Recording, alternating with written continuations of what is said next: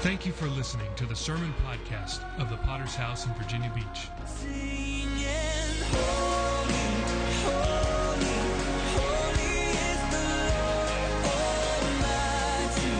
Worthy, all the earth is filled with your glory, glory. We give you glory, glory. We are a local church with a worldwide vision for winning souls, making disciples, and planting churches. We're a Pentecostal church affiliated with the Christian Fellowship Ministries. We hope you enjoy today's sermon.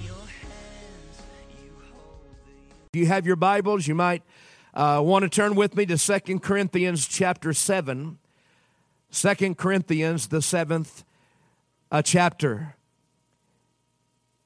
Any good-hearted pastor, evangelist, or Christian tonight will acknowledge the fact that there's something radically wrong with modern-day evangelism. I mean, when men like Billy Graham will confess, I'd be almost ashamed to confess it, that only 2% of those who respond in those mass crusades end up somewhere in a local church, between 2 and 5%. I told my wife, I said it seems like the back door of our church is bigger than the front door. They come through the front door. I've seen them come down to the altars and weep crocodile tears. It seems like they had an experience, some kind of religious experience, and then they go out the back door and you don't see them again. That is not the biblical pattern.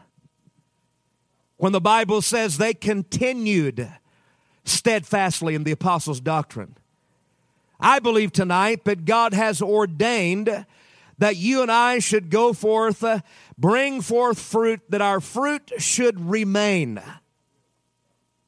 I'm contending tonight for lasting fruit in this revival. There's no greater joy as an evangelist to come back to a church 3 or 4 years later and see those same people living for Christ and going on for God. I remember many years ago preaching down in Central Phoenix, and we're starting the service, and God's dealing with me all night long. You know, you might as well not fight God. You might as well just throw up the white flag and surrender. Who are we to argue with God? And he's dealing with me about calling a man out and praying for him. I told God, I'm up on the platform during worship service. I'm arguing with God. I said, that man's not saved. I don't call out unsaved people. I call out saved people. God said, call him out. I heard it distinctly 3 different times. Before, at the end of the altar call that night, I asked this gentleman to come forward to pray for him. I said, you want to get saved, don't you? He said, I sure do. I didn't know his wife had been in the church for 4 years. Come back a few years later, he's still in the church. A few years later after that, he's pastoring a church in Indianapolis, Indiana, and the next thing I know, he's over in Uganda as a missionary. Now that's what gets me excited. To come back year after year and see those folks in my mother church in Prescott still living for Christ, still on fire, still investing their resources, still outreaching after all these years, still doing the will of God. I want to preach tonight on false conversion from 2 Corinthians chapter 7 tonight. I don't have all the answers, but I do have a few. And I want to begin reading of verse number 8 tonight. For even if I made you sorry with my letter, I do not regret it. Though I did regret it, for I perceive that that same epistle made you sorry, though only for a while. Now I rejoice, not that you were made sorry, but that your sorrow led to repentance. For you were made sorry in a godly manner, that you might suffer loss from us in nothing. Verse 10 said, for godly sorrow produces repentance, leading to salvation, not to be regretted, but the sorrow of the world, that's remorse, produces death. For observe this very thing, that you sorrowed in a godly manner, what diligence it produced in you, what clearing of yourselves, what indignation, what fear, what vehement desire, what zeal, and what vindication. Now, something is desperately wrong tonight as we look over the religious landscape in the United States at the large number of pretenders. That's right, pretenders. We have a born-again syndrome in this country. Everyone claims to be born again. Here are the statistics. The Barna Research Group, 62% of Americans claim to be born again. 62%. Yet 1 in 4 American adults who said that they were born again think that Jesus sinned while he was on the earth. Now, this same bunch, over 50% do not believe in a literal devil. Billy Sunday preached many years ago. He said, if you don't believe in a literal devil, you probably have one in you as big as a woodchuck.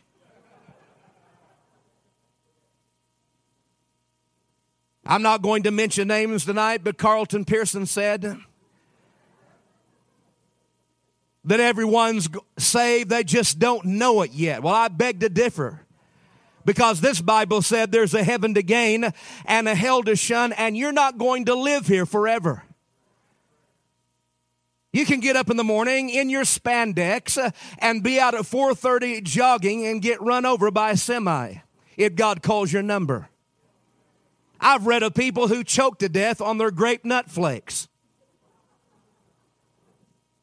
I've buried skinny ones and fat ones, tall and short, every variety, every race. Listen, I've got the statistics tonight. I looked it up. 10 out of 10 are going to die. And you're only one heartbeat away tonight from eternity. Life is too short. Eternity is too long. Can you say amen tonight? I was even reading here the other day, working with idiots can kill you. Idiots in the office are just as hazardous to your health as cigarettes, caffeine, or greasy food, an eye-opening new study reveals. In fact, those dopes can kill you. Stress is one of the top causes of heart attacks. Working with stupid people on a daily basis is one of the deadliest forms of stress. The author of the study, Dr. Dagmar Anderson, says her team studied 500 heart attack patients. This is amazing. And were puzzled to find 62% of that 500 had relatively few of the physical risk factors commonly blamed for heart attacks. Then we questioned them about lifestyle habits. Almost all of these low-risk patients told us that they work with stupid people who could barely find their way from the parking lot to their office. And their heart attacks came less than 12 hours after having a major confrontation with one of these oafs. One woman had to be rushed to the hospital after her assistant shredded important company tax documents instead of copying them. A man told us he collapsed right at his desk because the woman at the next cubicle kept asking him for correction fluid for her computer monitor.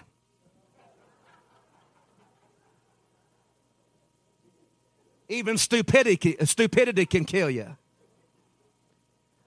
You can cut back on smoking or improve your diet, Dr. Anderson says, but most people have very poor coping skills when it comes to stupidity. They feel there's nothing they can do about it, so they just internalize their frustration until they finally explode.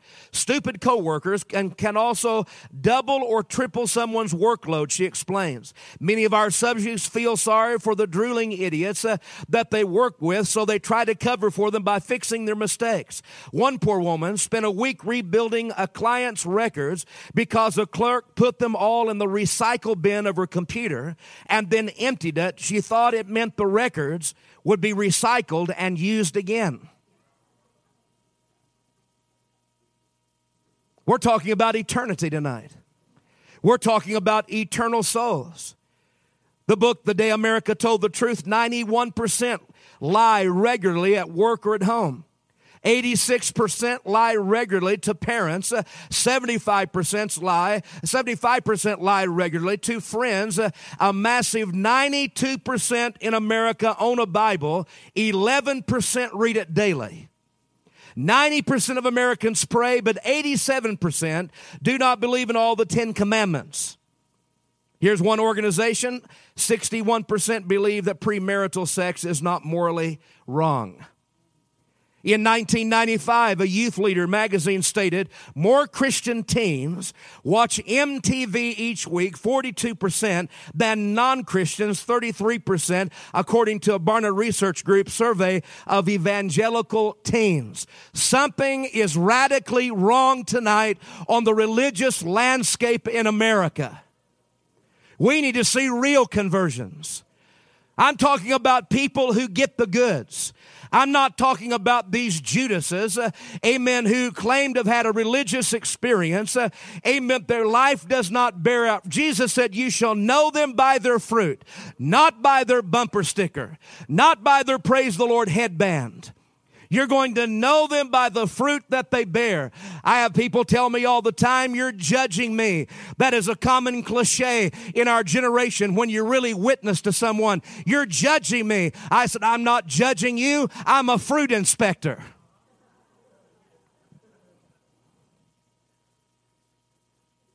I want to consider with you, first of all, one of the reasons why we're seeing so many false conversions is because of a faulty presentation of the gospel.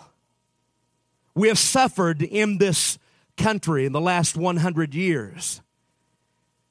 We are entrenched in traditional evangelism that we don't equate real life with a message that we preach. You know what the commonplace message is in so many pulpits in America? The commonplace message is come down and receive Jesus and add him to your life. And he will enrich and make your life fuller. Now, you're going to be hard taxed to find that kind of message in the Bible tonight. Not one of the apostles. Neither did Jesus Christ, preach a gospel that says, if you'll come to Christ, you'll get a better life. What's missing? Matter of fact, you're going to, if you look at the Word of God, you're going to find that none of the disciples were ever telling sinners that God loved them, had a wonderful plan for their lives. History tells us the fate of the apostles. Philip was crucified in Phrygia, A.D. 54. Barnabas was burned to death in Cyprus at A.D. 64. Peter was crucified upside down in Rome in A.D. 69. Paul was beheaded in Rome, A.D. 66. Andrew was crucified in Achaia, A.D. 70. Matthew was beheaded in Ethiopia in A.D. 60. Luke was hanged in Athens. Thomas was speared to death in India. Mark was dragged to death in Alexandria, A.D. 64. And James was clubbed to death in Jerusalem in A.D. 66. And these men were not killed because they climbed up on the bow of the ship and sang the old song, something good is going to happen to you. Matter of fact, they preached, amen, something bad is going to happen to you.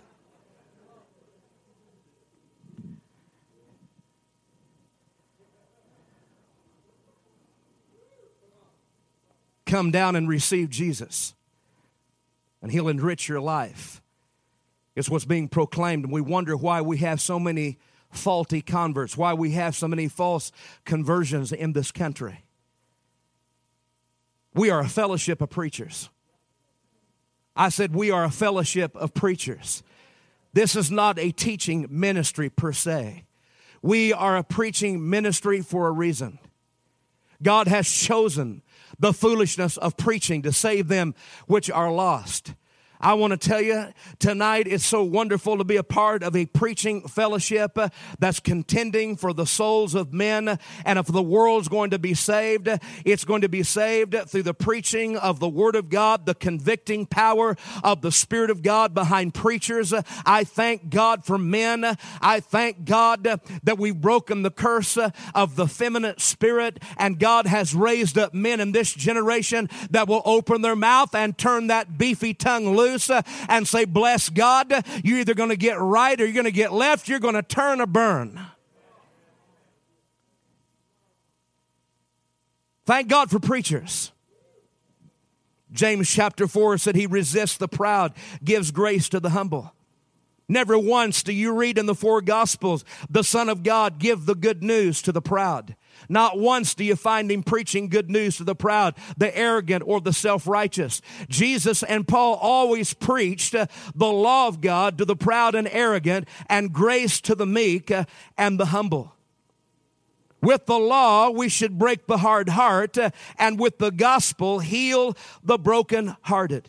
The Bible says without the law, there could be no knowledge of sin. The book of Romans chapter 7 tonight. How can you repent if you don't know who you have offended? The law can never save.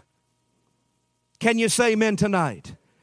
But the law brings the knowledge of sin. And this is one of the reasons why tonight we're seeing so many false conversions in this country, is because we're not hearing the law of God preached. That's the reason why they want to remove the 10 Commandments out of Alabama. It's not just a piece of rock. It's what those commandments stand for. Because every time one of those queers, every time one of those adulterers, those perverts, they look at the law of God, they're smitten in their heart, they're smitten in their conscience. And I want to tell you, once you're smitten in your conscience about your sin, you're going to say, what must I do to be saved?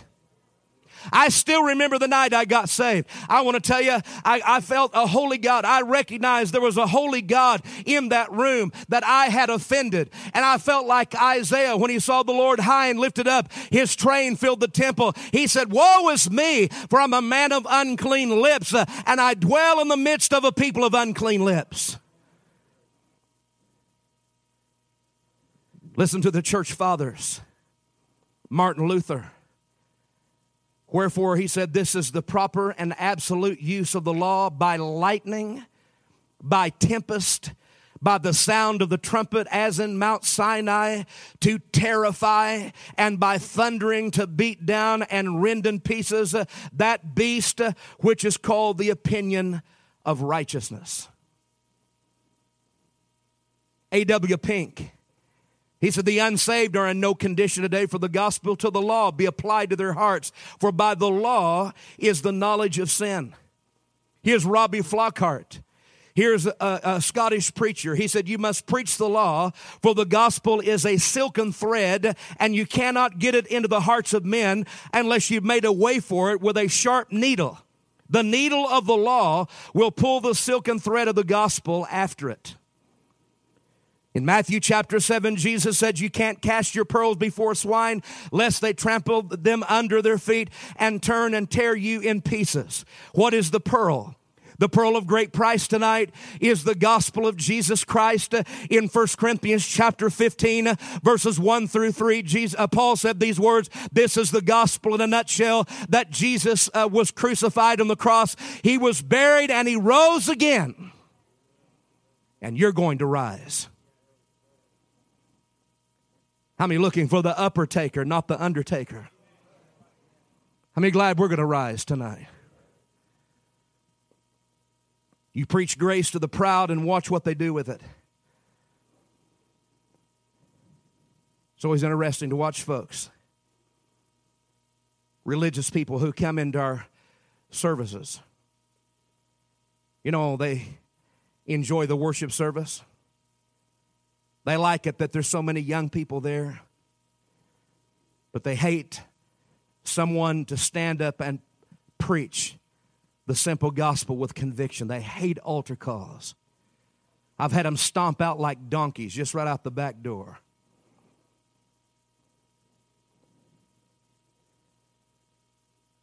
They didn't really like our church because, first of all, we had too many ethnics. They said, well, at least the pastor's white. Then they meet my wife and lose the victory. In our churches, we have too many unexpected things going on in the service. They don't like that either. Because every once in a while, a wino gets by the ushers. They want it nice and sanitized. But this is dirty business. We're dealing with sinners. You want the stall clean? Then keep the oxen out of the stall. You're going to deal with some really messy issues. They're going to put gum underneath the chair on the pews. Their kids are going to miss the toilet in the men's bathroom. I can guarantee you that. There'll be a few overflows. That's what it means to reach sinners. Sinners have problems. We're called to reach problem people. And if we would think back just a few years, we were also problem people. Hardly could chew gum and walk at the same time. We've been saved a few weeks, a few months, and now we have absolutely no tolerance for people with problems. That's not what I'm talking about. I'm not talking about sinless perfection. I'm talking about repentance that God can work with. I can go a long way with a new convert that he may be struggling. I still remember the first time I gave my testimony, a cuss word slipped out. I said, sorry, Pastor, and I just kept on testifying. I went out and bought me a big old wooden cross. They didn't say nothing to me for a while. I was proud of that big wooden cross. And I came to church with a family Bible. I'm telling you the truth. That thing weighed about 15 pounds. I'd have to walk down the center aisle on one hip carrying that thing in. And those old converts would be punching one another. Look at him. I wanted everybody to know I was reading the Bible. Later, for those little Christian workers, New Testament, that you hide in your hip pocket, I brought a family Bible.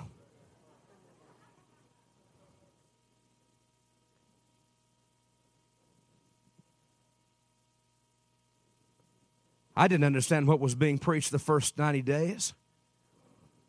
All I knew is I was once in darkness, but now I'm in the light. Once I was bound, but now I'm free. I couldn't explain it. People said, how did it happen? I said, go to that church. Wait till the fourth stanza of Just As I Am. Sit on the second row and it'll happen to you.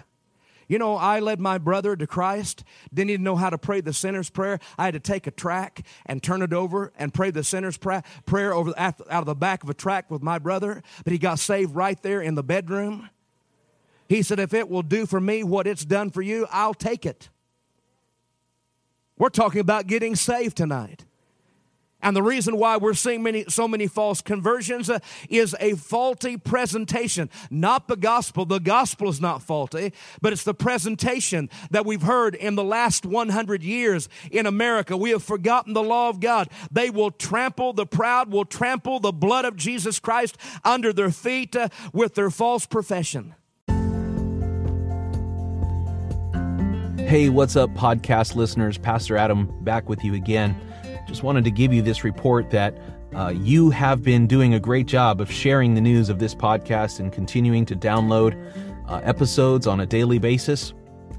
The show has been growing by leaps and bounds. There's more of you listening now than at any other time in the podcast history. So we just want to say thank you once again for tuning in and listening to these anointed sermons. We just want to ask you one thing real quick. If you could do us a favor and leave us a review, especially those of you on Apple devices, iTunes, Apple Podcasts, wherever you're listening. We need some 5-star reviews, and also if you could leave a few notes in there about what you like best about this podcast, would really, really help us. I'm sure that you know somebody who could use a daily podcast to get them through the day. Please make sure you share it with them.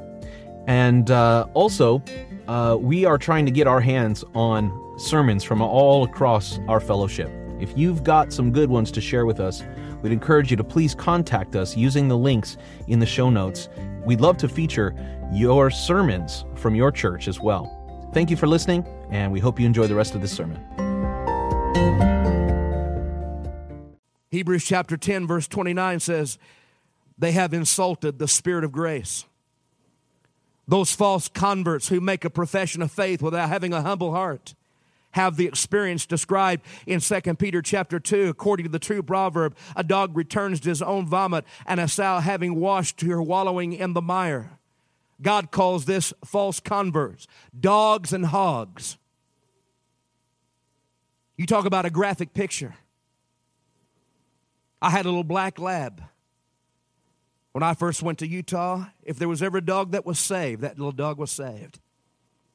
I believe he was a born-again lab. I love that little dog, but he had a bad habit. I'd take him around in the car, and he'd get car sick every time. I'd pull up in the front driveway. I said, well, I have to go clean the mess out. He's back in the back seat doing his thing, and I knew I was going to have to clean the mess up. And I go to put him in the backyard, open the door to put him in the backyard. I put him in the yard, come back out to clean the car, and all of it was gone. He got sick, and I got sick in the front yard, in front of the neighborhood, before God and my wife and everybody. You talk about gross. You talk about sick. And so you see these backsliders around town, they're doing a backstroke in the toilet, trying to tell you and I how happy they are. I am so happy where I'm at. Like they've been brushing with Preparation H. Most miserable people in the world are backsliders. Are you with me? God has done so much for us. What's missing in the preaching in America many times is repentance. No wonder we have so many come through the altars in modern America. The false convert has never crucified the flesh with its passion and desire. Secondly, tonight, modern day evangelism fails to mention the fact of Judgment Day. Whatever happened to hell? That's what I'd like to ask. Whatever happened to eternity? Here you got sinners advertising on television near-death experience. Just the fact that it was a near-death experience means they didn't die. It's a fearful thing to fall into the hands of a living God. Here is USA Today. 52% of adults are certain there's a hell. 27% think there might be. 48% believe it's a real place where people suffer eternal torment. 46% say it's an anguished state of existence rather than an actual place you wish. And 6% don't know. Many have concocted their own theories about hell. Comedian Woody Allen once said, hell is Manhattan at rush hour. Isn't that sweet? If Woody Allen doesn't get saved, he's going to split hell wide open. Listen to what he goes on to say. There's no question there's an unseen world. The question is, how far is it from Midtown and how late does it stay open? Well, isn't that sweet? Here's Willie Nelson on public TV. I'll never in my life ever go into another gospel preaching church. You know what he's mad about? Some little Baptist preacher faced him off one time and said, Willie, if you're going to teach our kids in children's church, you're going to stay out of the bars and the honky-tonks on Saturday night. You understand me? And if you don't like it, leave. I'd like to take that Baptist preacher out to a chicken dinner tonight. There's no such thing as Pentecostal pimps, Pentecostal prostitutes. Hello? A generation where everybody is saved. Everybody's born again. Born again movie stars. Born again professional athletes. Because they received Jesus somewhere. Well, that's wonderful that you received Jesus. The question is, has there been a change? Can you remember the day that it happened to you? It's just as real to me tonight as if it happened yesterday. It is so real. Amen. I walked into the church going due south on an 8-lane highway, and a little preacher pointed his finger at me and preached the word of the living God, preached to me the gospel, preached repentance unto me, and I've never lost the wonder. Hallelujah. I was changed. I didn't get religious. I didn't join the church. I've had people say I'm a member of the church. I shook hands with the preacher and signed my name to a card. You might as well shake a donkey's tail and sign your name on a barn door. Jesus said, you must be born again. Whatever happened to judgment? What a fearful thing to know that everyone in this place tonight is going to stand before God. You're either going to meet Him as your Savior or you're going to meet Him as your judge. Acts chapter 17, verse 31, truly these times of ignorance God overlooked, but now commands all men everywhere to repent, because He has appointed a day on which He will judge the world in righteousness. Listen, friend, you may miss your doctor's appointment. You may miss your dental appointment. You may forget your luncheon appointment, but one appointment you will not miss. And that's with God.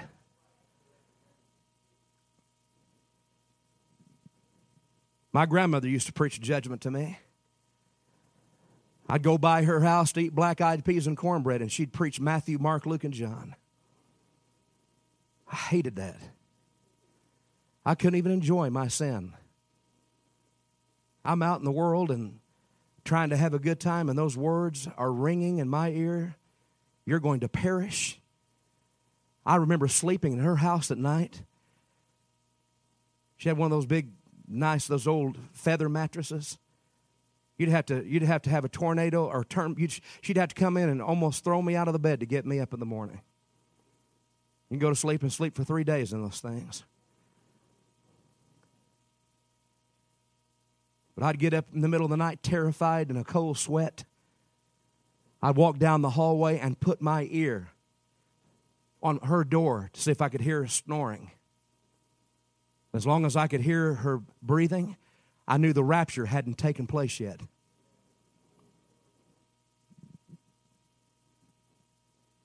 She got saved in an old Methodist camp meeting. That's before the Methodists started ordaining homos. That was before the women's liberation.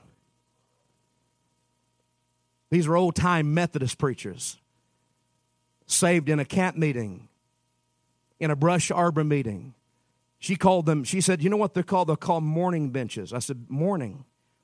They would come down and repent. What they were was just simply altar calls. There were benches where people would come down and mourn over their sin. She said you could hear them past 11 o'clock at night as we're going home in a wagon. Going back home, you could hear those people, amen, still calling out to God in repentance. They'd get so happy, they'd jump up, put their hands up, get them hung up in the chicken wire in the ceiling. Now we're so sophisticated. Everything's high-tech. Now technology has replaced Holy Ghost preaching. Laser light shows. The power team came. You broke a bat over your knee. Isn't that powerful? Whoopee, you blew up a hot water bottle. You broke a block of ice with your forehead. We know there's nothing up there now. We have the power team here. Father, Son, and Holy Ghost. How many know that 2/3 of the angels are still on our side? 1 Thessalonians 1:10, the reason Jesus died on the cross was to save us from the wrath to come. What a contrast as you look at the content of today's popular track. There's no mention of Judgment Day, not a hint of hell, no use of the law of God to bring the knowledge of personal sin, and the gospel is held up as a means of happiness rather than a means of righteousness. It's the perfect recipe for a false conversion. We have now the stony ground here. He receives the word with joy and gladness, but in a time of tribulation, temptation, or persecution, he falls away. What is a false convert? They are sinners whose hearts have been hardened without the preparatory work of the law and repentance. The law is a schoolmaster, and Jesus gave us a principle that the true and the false would be alongside each other. The parable of the wheat and the tares, the good fish and the bad fish, the wise and the foolish virgins, the sheep and the goats. Some of these professing Christians stay within the church, and others leave it in droves. But just the same, they're false conversions. Dr. Martin Lloyd-Jones said, a gospel which merely says, come to Jesus, and offers him as a friend, and offers a marvelous new life without convincing of sin, is not evangelism. It's not New Testament evangelism. True evangelism must always start by preaching the law of God. Now, this is serious business tonight, and the reason why I'm preaching is because we have up to a 90% evangelistic crop failure in this country. They are not repenting like they used to repent. I said they're not repenting. Just wearies you when you follow up on people that didn't get it. Sitting in the living room and they're watching TV, their eyes are glued to it, their eyes are out on stems, you can scrape them off with a stick, and you're trying to get their attention, trying to follow up on people that didn't get it. Yes, people slip through the cracks. Yes, sometimes because of the lack of care. I believe in follow-up. We do follow up on folks. But following up on people who have never gotten the goods, how frustrating it is for the pastor, for the evangelist. The third thing that modern day evangelism has done, it has glossed over sin. Ezekiel 36:26, I will give you a new heart, put a new spirit within you. I will take the heart of stone out of your flesh and give you a heart of flesh. God said, I'll give you a heart transplant. The problem in America today is many times the message has been watered down and has caused confusion and made the gospel this evening impotent and powerless. Evangelistic outreaches are billed as taking the good news to the hurting and the needy. One writer said these words, before my conversion, I was very happy, content, satisfied, cheerful, thankful, and joyful. I was loving life and living it to the fullest. Therefore, I probably wasn't a candidate for modern day gospel preaching. The tragedy here is when the church declares the message that Jesus gives happiness, it restricts your field of evangelistic endeavor. Instead of hearing the message of sin, righteousness, and coming judgment. Now here's the sad results tonight of this kind of preaching. Number one, it wears out the pastor. Instead of being able to finally fully give himself to feeding the flock of God as a shepherd, he's forever counseling those who are hearers of the word and not doers of the word. Do you know that most counseling goes on across this pulpit tonight? You're not cheering me on like you did last night. I'm looking for somebody to jump up and dance now. Getting quiet in here. Endless, trying to counsel problems. You say, is there safety? Yes, there's safety in the multitude of counsel. I believe in counseling. But we are a counseling generation. And what we really need to do is repent. Do you know, my pastor said you'll cut your counseling way back if you'll get people in the altar. Do you notice these people coming down the altar last night? There's something about coming down in this altar last night. These people are getting the goods. What is it about an altar that God is pleased with?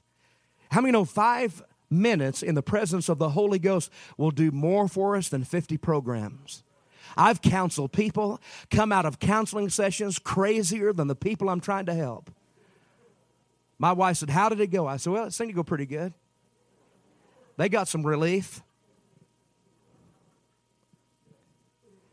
Secondly, the happiness gospel then has the church workers who are already few in number, tied up in the function of being counselors, propping people up when these people don't need propping up or counseling, they need repentance. Are you with me? Instead of departing from iniquity, they bring both their sins and their problems into the church. What does the genuine convert have that the others don't have? Number one, he has understanding. Matthew 13:23, but he who receives the seed on good ground is he who hears the word and understands it. And secondly, he had a noble and good heart. Luke 8:15, but the one that fell on good ground are those who, having heard the word with a noble and good heart, keep it and bear much fruit with patience. I don't have all the answers tonight to why we do not see many times the conversions that we desire to see. But I do know a few things. Hello. Thank God for Holy Ghost preachers. What I'm saying tonight is that we need to keep on doing what we've been doing. We don't need to change in midstream, trying to find a better way. Here's the Gospel of Luke chapter 10, and the young rich ruler comes to Jesus. What must I do to have eternal life? You and I would have pulled out the convert card and signed him up, and then sent him around through the full gospel businessman circuit so he could give his testimony how he can be a millionaire and have Jesus too. You know what Jesus said? You got a problem, buddy. Your problem is covetousness. He didn't let him off the hook. He said, you got a problem with money. That's your problem. And the Bible said he turned around and walked away sorrowfully. And you don't find anywhere in the four Gospels Jesus chasing him down the road, trying to find a better way to get him in. What a generation we live in. What week. What sometimes I think we really need is just a good old-fashioned persecution craze. Shake a few things up here. Are you with me? Put some iron in our soul. We lose the victory. Somebody slams the door. You ever gone on an outreach and knocked on the door and prayed nobody would answer? I have. I'm preaching in Payson, Arizona, and preaching on the street. A guy took a whole tall boy a can of beer and poured it over the top of my head. Then I had to go home and explain to my wife. That was an outreach.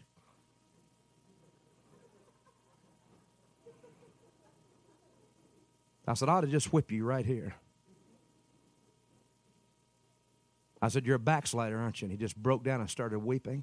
Prayed the sinner's prayer with him, and he immediately sobered up. I said, you ought to thank God I'm saved. We need to keep on preaching, folks. Keep on preaching. Keep on doing what we're doing. We need to get a hearing. We show movies. We have outreaches. We have concerts. We do all those things. Rock and roll, rap, haunted houses, whatever we can do to get a hearing. Here last year in Ogden, they're standing in line in freezing rain just to have the pee scared out of them. Wonderful. 606 people came through. I believe in all those things. But when they get to the end of that haunted house, we have 5 or 6 preachers lined up back to back preaching the gospel. Moroni is not the answer. Joseph Smith, Brigham Young don't have the answers. There's no hope in dope, no hope in the Pope. Sun Myung Moon don't have the answer. Some other gay-faced guru doesn't have the answer. Jesus has the answer for your life. And if you'll repent, turn away from your sin, God will step in and give you a miracle. Hallelujah. Got 2 good families out of that outreach. I love it when they repent, don't you? I want us to bow our heads together tonight. Our heads are bowed, eyes are closed. We thank you again for listening. Do you want to receive updates from our church in your inbox? Make sure to sign up at our website, vbph.org. If this message has been a blessing to you, would you consider supporting our ministry with a generous donation? Please visit our website at vbph.org and scroll down to find the Give button at the bottom of the page. We would be so grateful for your support. Until next time, love God and love people.